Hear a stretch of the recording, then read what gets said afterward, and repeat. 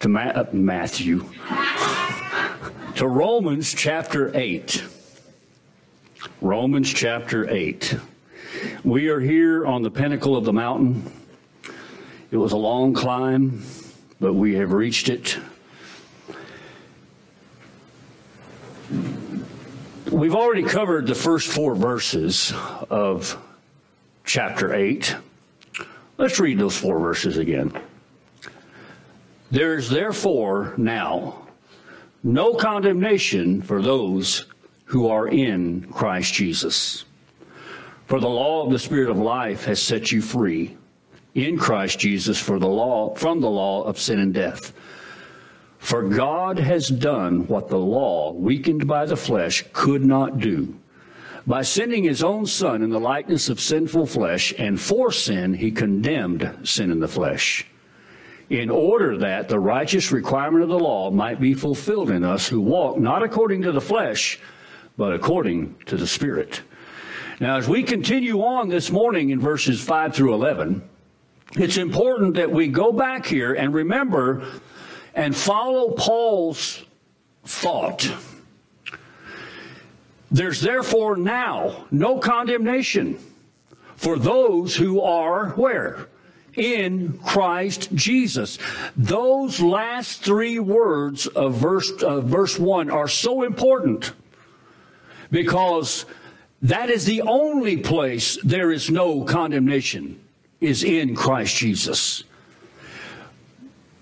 But why? Why is there no condemnation in Christ? Well, Paul tells us, for the law of the Spirit of life has set you free in Christ Jesus from the law of sin. For God, you ought to underline those 2 words right there.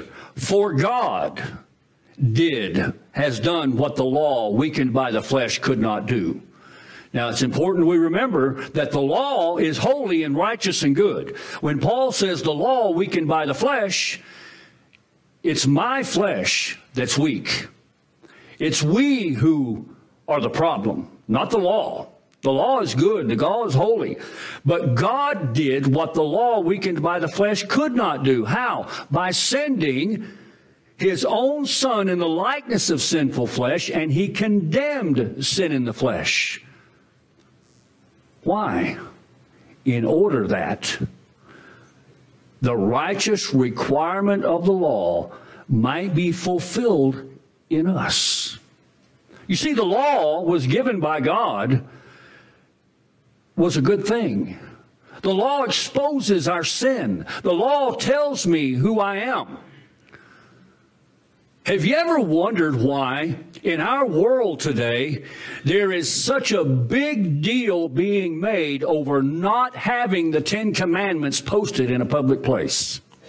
The world hates that. You know why? Because it exposes who they are. Every one of us has broken those commandments, all of them, not just one, but all of them. We're all guilty of this. The law exposes my sin, and the law says, because you cannot obey me, you're going to die. God says, because you cannot obey my law, my wrath will be poured out on you.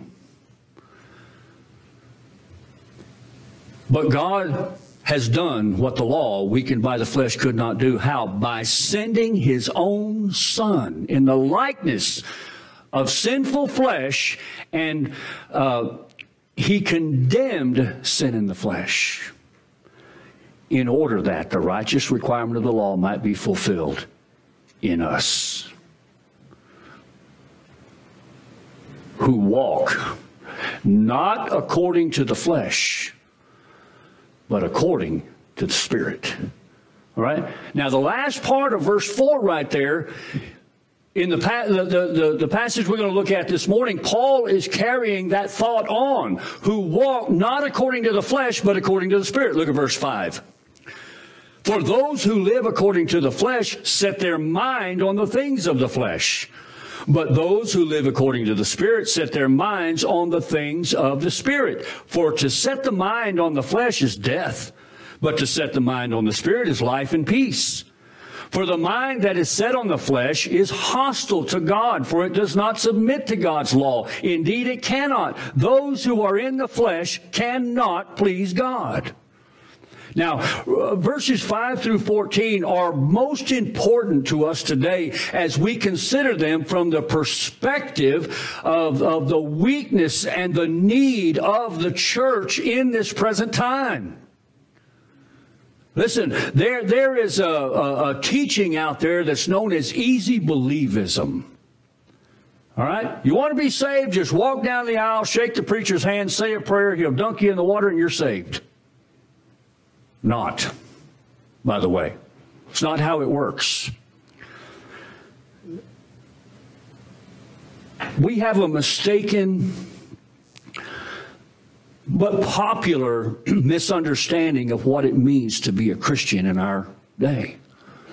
Listen, when you and I was thinking the other day when I was preparing this message, when I worked out here at Texas Instruments in Sherman, I remember I was talking with this guy, and it's interesting because you can be around people all the time outside the church, and they'll interact with you, they'll talk with you, and all of that. But the minute they find out, not that you're a Christian, but that you're a preacher, their whole attitude changes. All of a sudden, they start making excuses for all the things they've said, for the things they've done in front of you. And I remember talking with this one guy out there, and he was telling me, he said, he was telling me about his boss there at TI, and he called him some very choice names. And he was standing there at my desk, and he happened to look and saw my Bible, and he said, "Oh, you read that?" I said, "Yeah." I said, "I preach it too." And he said, "Oh," he said, "Look, I didn't really mean that about my boss." And he said, "You know, I go to church every Sunday." I asked him where he went to church, and he told me. And I said, "Well, who's the pastor over there?" He said, "Oh, it's what's his name?" I said, "I don't know. I don't go there." But he didn't know who he was. What I'm getting to is this. He told me, he said, when I was about 7 years old, I went to Vacation Bible School. And I remember the preacher said, "Everybody wants to be saved, raise your hand." He said, and I raised my hand. And the preacher told me, he said, "Okay, you're saved." He said, I'm what you know as a carnal Christian. And I said, "Here's the thing. There's no such thing. There's only two kind of people. Those that are lost and those that are saved. That's it. There is nobody in between." But this idea of this carnal Christian, it has become the death blow. There will be many a carnal Christian who will walk into hell. Did you know that? As a matter of fact, all of them will. Because a carnal Christian is nothing but an unsaved man. And this is what Paul here, this dangerous doctrine of the carnal Christian teaches us that we can be careless about our Christianity, that you can do very little for God, that you can achieve nothing for God in this life, but when you die, you get to walk right on into heaven. And I want to tell you something, folks. Don't be deceived and believe in that, because it is not true. The hardest person to reach with the gospel is a person who believes they're saved when they're really not. And I want to tell you today, our churches are full of these people. I love what Paul Washer has said. It's not my responsibility to tell you you're saved. That's God's job. It's my responsibility to tell you how to get saved. But if you come to me and say, "Am I saved?" I'm going to look at you and say, "I don't know. Are you?" But Paul says, here's how you can know. Here's how you can know who you are. There's only two classes of people. And in our passage, Paul sets forth those who walk according to the flesh. Now, when he talks about those who walk, when he uses the word flesh, he's talking about our carnal, sinful nature. That old man that we used to be, that old person, the sinful flesh that we are. You know, have you ever heard somebody, there's two sayings that are very popular in our world today is, number one, people will say, "Well, God knows my heart." And that ought to scare them to death. Because God says your heart is deceitful and wicked above all things. And the other is, only God can judge me. That ought to scare them even more. Because he will.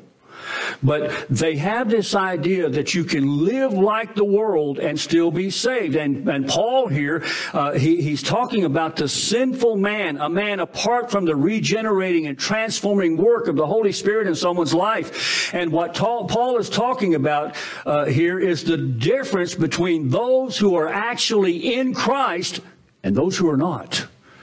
Because you see, if you go all the way back to verse 1, there is therefore now no condemnation. But that's for a specific people.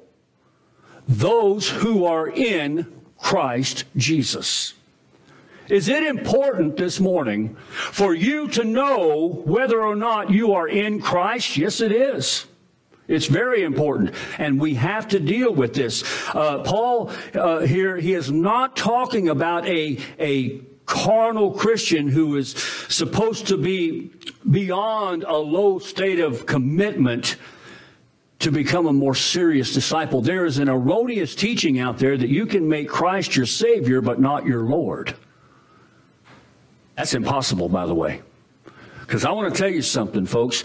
Jesus Christ is Lord, whether you believe He is or not.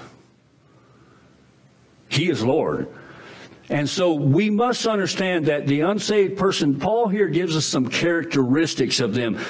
These verses in 5 through 8, they define the unbeliever in 4 important ways.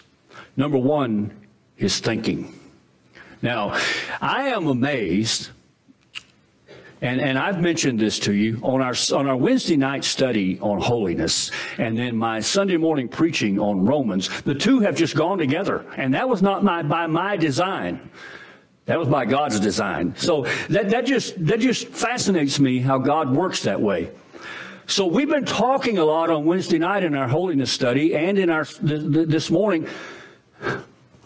What you think is so important.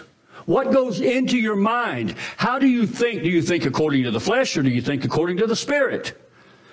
The unbeliever, his basic disposition is to satisfy the cravings of his unsaved self.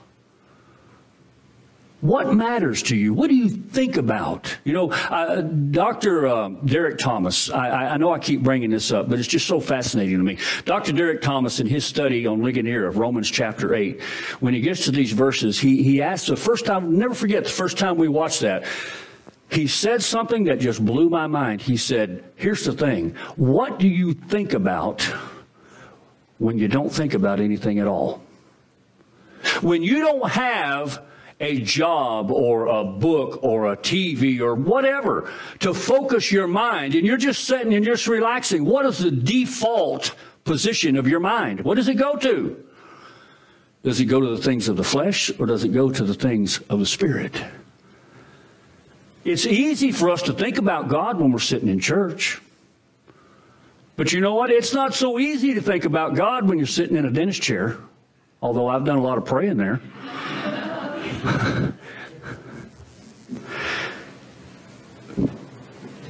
Paul is a great example of what he's talking about. Turn with me over to Philippians chapter 3. Philippians chapter 3. Here, in Paul, in writing to the church at Philippi, he's presenting to them where he was in conjunction to where he is now. And in Philippians chapter 3, beginning with verse 4,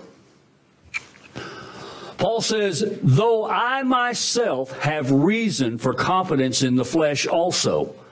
If anyone else thinks he has a reason for confidence in the flesh, I have more. Circumcised on the 8th day, of the people of Israel, of the tribe of Benjamin, a Hebrew of Hebrews, as to the law, a Pharisee, as to zeal, a persecutor of the church, as to righteousness under the law, blameless. Paul says this is what he was. This is the portrait of a moral man. Paul was a religious man.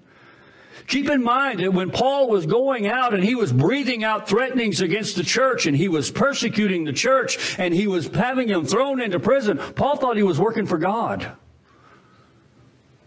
You know, God, aren't you so proud of me? Look what I'm doing for you. This was Paul's mindset. And it's a portrait of a moral man, but one whose mind was set on the sinful desires of himself, trying to prove himself to God, trying to prove that he was worthy of God's favor, trying to show that he could earn his way into heaven. You can't, by the way.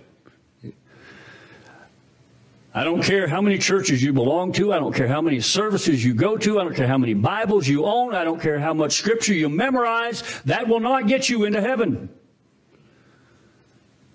Faith in Christ is the only thing that gets us into heaven. And this is Paul is saying. But you see, the unbeliever, the person who has thinking on the flesh, they don't see this. Nothing is so characteristic of the thinking of a believer than this delusion that God's proud of me. God's lucky to have me. This church is lucky to have me. What would you do without me? Now, you know I'm not really asking you. I don't want to know the answer to that question. But you see, the thinking, what do you think about? And keep in mind, and I keep saying this over and over. If you've been here on Wednesday nights, you've heard this a million times. You're going to hear it some more. Listen, folks, this world, as Tim talked about last week, do not be conformed to this world. This world wants to squeeze us into its mold. You know how it does that? Music, television, movies, YouTube, all these things, Facebook, all these things. We have to be careful. And I'm not saying don't watch TV. You know, if it was up to my wife, we would not even have one. And I told her, as soon as the Cowboys no longer play, we'll get rid of our TV. But we have to be careful what we watch. We have to be careful what we listen to. Be careful what you put into your mind. When Paul said, be ye transformed by the renewing of your mind, did you know that when you become a believer in Christ, you have to unlearn a lot of things and begin to learn a lot of new things? And so what is our mind? What is the default position of your mind when you don't think about anything at all? When somebody, you know, somebody wrongs you, somebody says something to you that's hurtful or rude, what's your immediate reaction?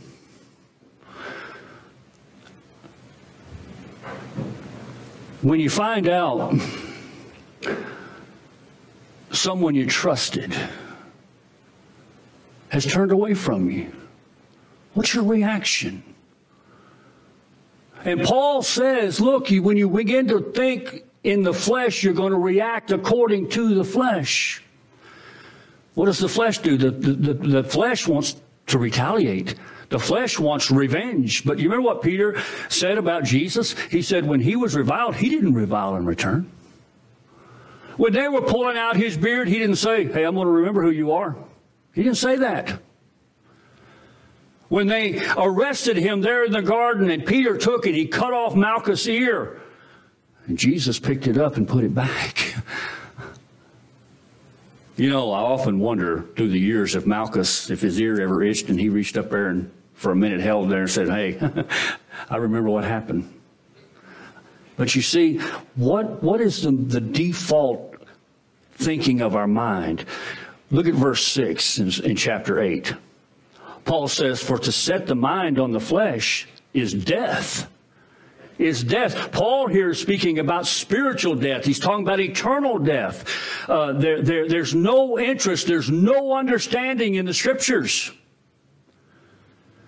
You've heard me say this many, many times, folks. You show me a person who's a church member who claims to be a follower of Jesus Christ and someone who tells me, you know, I really don't have any desire to be holy. I really don't have any desire in learning the Scriptures. And I'll show you someone that's a liar. And what they're lying about, by the way, is being a Christian. Because Paul says that to set the mind on the flesh is death. Do you know what death does? Do you know what death desires? Nothing. Do you know how death reacts? It doesn't. You know why? Seriously, really? What is it? Is dead. And Paul says to set the mind on the flesh is death. Doesn't say it will be death. He says it is death. Several years ago, there was a man from a cult who wrote a book called Millions Now Living Will Never Die. And there was a man in the Southern Baptist Convention, Southern Baptist preacher. He wrote a book and said millions now living are already dead. And he was right. Millions now living are already dead. So Paul says that to set your mind on the flesh is death. Look at verse 7. For the mind that is set on the flesh is hostile to God, for it does not submit to God's law. Indeed, it cannot. We see that the unsaved have a religion. Did you know that? They have a religion. Because they do not submit to God's law, they are hostile to Him. And they try to construct a religion that will protect themselves from Him. Do we not see this in our world today? Listen, let me tell you something. How many of you have seen these commercials on TV? My mind just went blank. Jamie, you mentioned it the other night. He gets us. Anybody seen that? I want to tell you, folks, it is demonic underneath. Not on the surface. It looks like, hey, this Jesus is a pretty cool guy. He gets me. But I want to tell you something. Behind this, we're trying to find a way. We're trying to find a way that God will let me live in my sin, but yet be saved. We've been trying to do it from the very beginning. By the way, we will try to do that till the end. But guess what? It will never, ever work. It will never. But let me tell you what's behind this thing that we just talked about. He gets us. There is a movement going on in 3 of the top denominations in the world. Southern Baptist Convention, the Methodists, and the Presbyterians.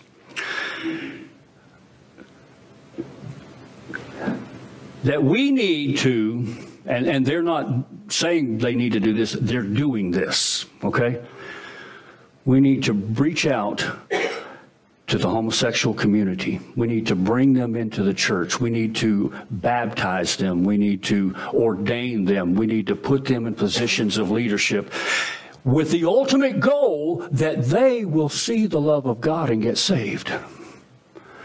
That is the most incredibly stupid thing I've ever heard in my life. You realize that? But you know what we're trying to do? We're trying to say, God, let me sin, but I want you to still love me and bless me. And God says, I'm not going to do that. And they're going to find out. But the lost, Paul says, for the mind set on the flesh is hostile to God. It cannot submit to God's will. It will not submit to God's will. They're trying to construct a religion that will protect them from God. And then we see in verse 8, the one whose mind is set on the flesh, his present condition. Those who are in the flesh cannot please God. Just a very simple statement Paul makes right there. Those who are in the flesh cannot please God. He doesn't say they don't want to. He doesn't say they have a hard time doing it. He says they cannot do it. Turn with me to Psalm 7. Psalm 7. This is contrary what the Word of God says here to what is being taught and preached in most churches today. Psalm 7, verses 11 through 16. God is a righteous judge and a God who feels indignation every day. If a man does not repent, God will whet his sword. He has bent and readied his bow. He has prepared him for his deadly weapons, making his arrows fiery shafts. Behold, the wicked man conceives evil and is pregnant with mischief and gives birth to lies. He makes a pit, digging it out, and falls into the hole that he has made. His mischief returns upon his own head, and on his own skull his violence descends. Do you know what those verses basically say? Those verses basically say that God is angry with the wicked every day. He is angry with the wicked every day. We have this idea that we go out and we tell people God loves you just the way you are. That's lie number one. God accepts you just the way you are. That's lie number two. And God has a wonderful plan for your life, and that's lie number three. And do you realize that when we go out and we tell, and we do it with good intentions, but you know what they say about good intentions, where that road leads? When we go out and we do this to tell the unbeliever that God loves them the way they are, that he accepts them the way they are, that he has a wonderful plan for them the way they are, it's not only unbiblical, it does a grave disservice to the lost. Paul Washer tells about when he says, you go up to somebody and say, hey, God loves you. And I say, hey, I love me too. God accepts you. What a surprise. I accept me. And God has a wonderful plan for your life. So do I. Me and God are on the same page. See how that works? But the psalmist said, I want to tell you something. God is angry with the wicked every single day. We must look into our own hearts. Let me ask you a question this morning. When you don't think about anything at all, what do you think about? Where does your mind go? Do you have a love for God? Do you have a love for the Scriptures? Do you have a love of holiness? Do you recognize that God does not and will not love or accept you the way you are? He can't. You know why? Because we are sinful beings. We go back to chapter 7. What did Paul say? Paul says, I know that in me, that is in my flesh, dwells no good thing. Nothing. But then Paul gives some characteristics of the true believer. Go back to verse 5. Look at the last part of verse 5. But those who live according to the Spirit set their minds on the things of the Spirit. The Christian is one who has been born again. As a result, his or her mind is set on what the Spirit of God desires. Let me tell you what the Spirit of God desires more than anything else. It's a requirement, by the way. This is not optional. That we be holy. Holy. The writer to the Hebrews says, without holiness, no one will see the Lord. This takes us back to verse 4 when Paul says, in order that the righteous requirement of the law might be fulfilled in us, who walk not according to the flesh, but according to the Spirit. Do you want the righteous requirements of the law to be fulfilled in your life? Your mind must be set on the things of God. Your mind must be set on the things of the Spirit. In the last part of verse 6, he says, but to set the mind on the Spirit is life and peace. We are made alive by God's Spirit. We have peace with God. Romans chapter 5 and verse 1. Therefore, having been justified, we now have peace with God. Do you have peace with God? There are many who are sitting in churches today and they're saying peace, peace, but then will come sudden destruction. And by the way, we have this idea that delayed judgment is no judgment. Paul says they've been made alive. Jesus said, I am come that you might have life and have it abundantly, have it to the very fullest extent. Let me tell you something. When Jesus said, I am come that you might have life and have it abundantly, he didn't mean you're going to be rich. He didn't mean you're never going to be sick. He meant when you die, you're going to spend eternity with him. And to have abundant life now means that I can go through life, and whatever trial comes into my life, whatever problem comes into my life, whatever catastrophe comes into my life, I can step back and say, God, I know you're there and I trust you. And I have peace, knowing, God, I don't understand, but you do. And you know, it's an interesting thing. You know, where in the Bible will you ever find where God ever asks us to understand anything? He just simply says, trust me. That's faith, by the way.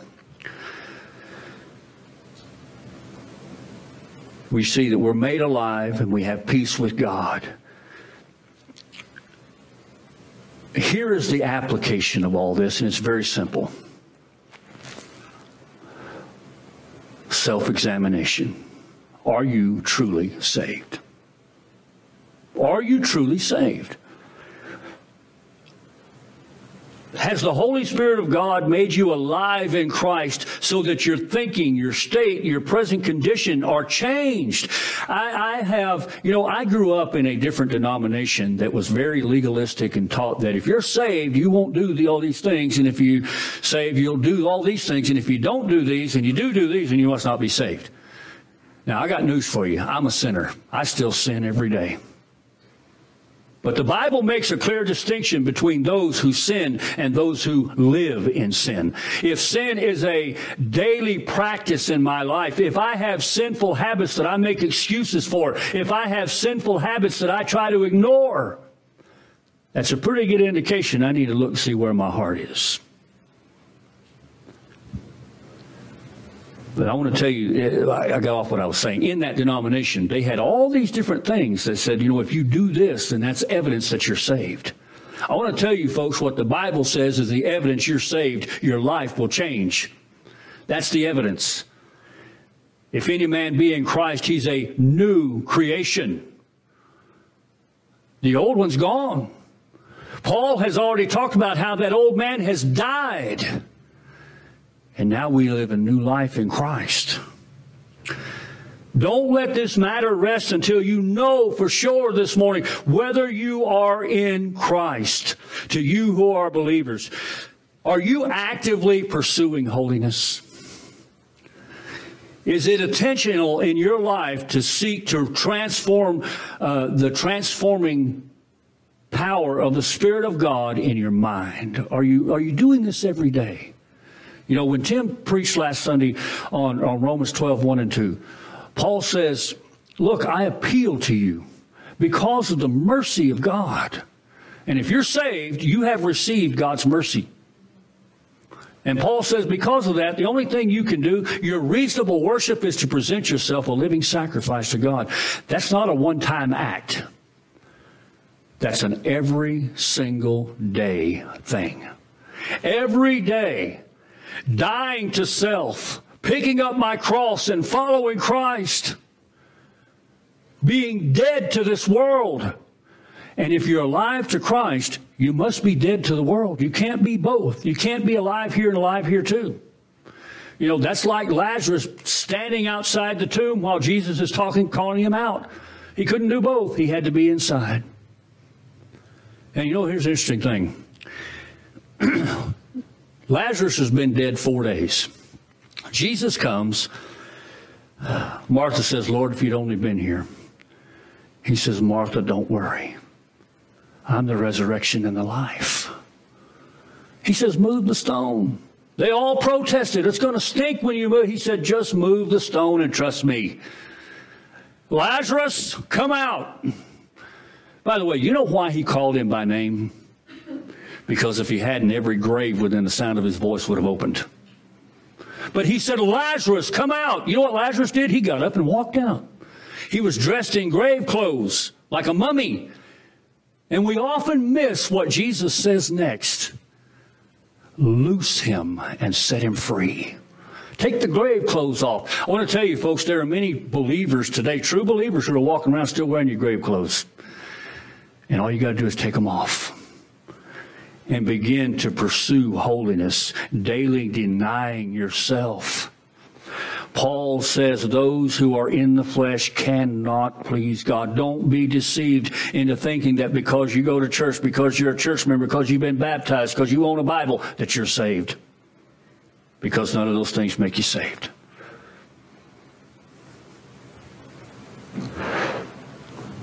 Look at verse 9.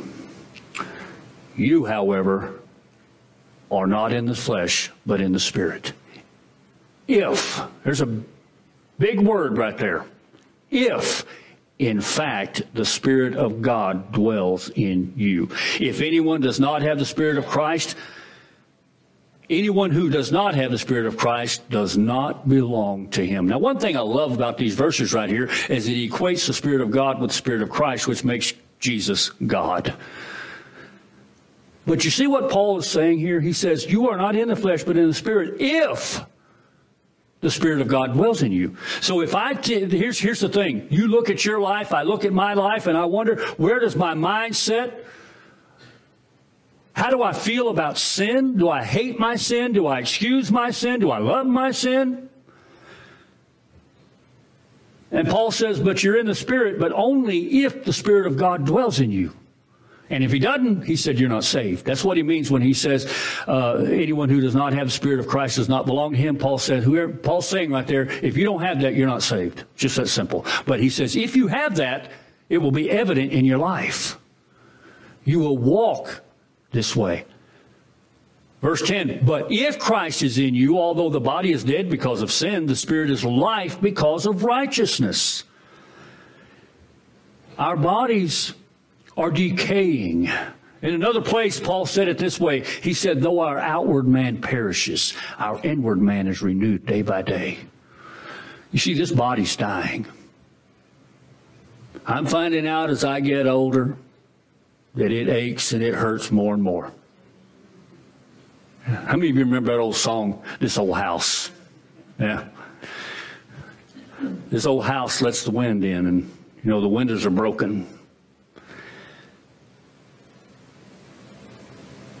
If Christ is in you, the body is dead because of sin. It's the natural consequence of our sin that our bodies begin to decay and die. You realize that when God created Adam, he didn't create him to die.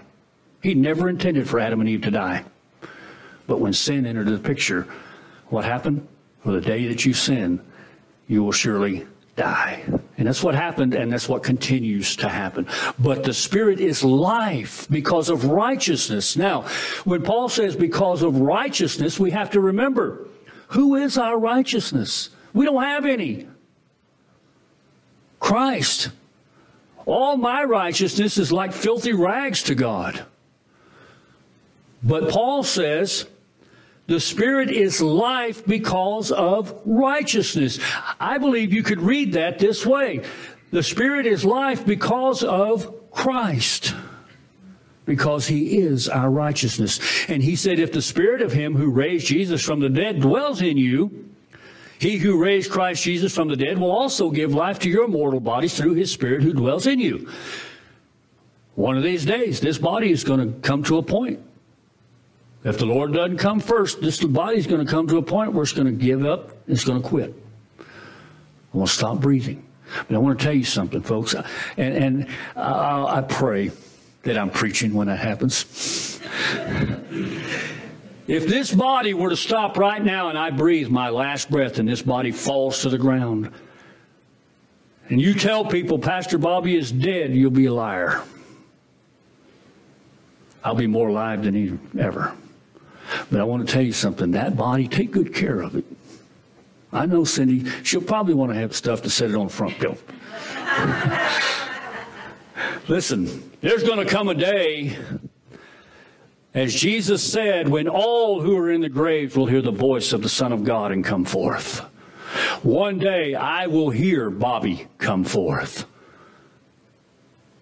And that's what Paul's talking about. The Spirit, if the Spirit of him who raised Jesus from the dead dwells in me. That's the key right there. It all goes back to verse 1. In Christ. I cannot stress that enough. I know I say that every single Sunday, but it's so important because we cannot be deceived into thinking that we are right with God as long as we are anywhere but in Christ. Let's pray. Father, oh God, as we come to you this morning, we thank you, Father. Thank you for, though we were dead in our trespasses and sins, you have made us alive in Christ. And Father, I pray for all those that are listening, within the sound of my voice, Father, that we might do some self-examination. See whether we truly are in Christ, whether we have truly repented of our sin, truly believed on the Lord Jesus Christ and him alone for salvation. Father, thank you for your Holy Spirit who lives in us that are saved. Father, I pray that the one here that does not have a love of holiness, does not have a desire to know you better and more, does not have a desire to please you, that they may recognize this morning their lost condition without Christ, that they may believe. Father, thank you for doing what the law, weakened by the flesh, could not do by sending your Son in the likeness of sinful flesh to bear the sin of his people. Father, thank you that because of our faith and our trust in the Lord Jesus Christ, that there is no condemnation, that we have life and we have peace. And we thank you in Jesus' name. Amen. Stand, turn page 175, standing on the promises.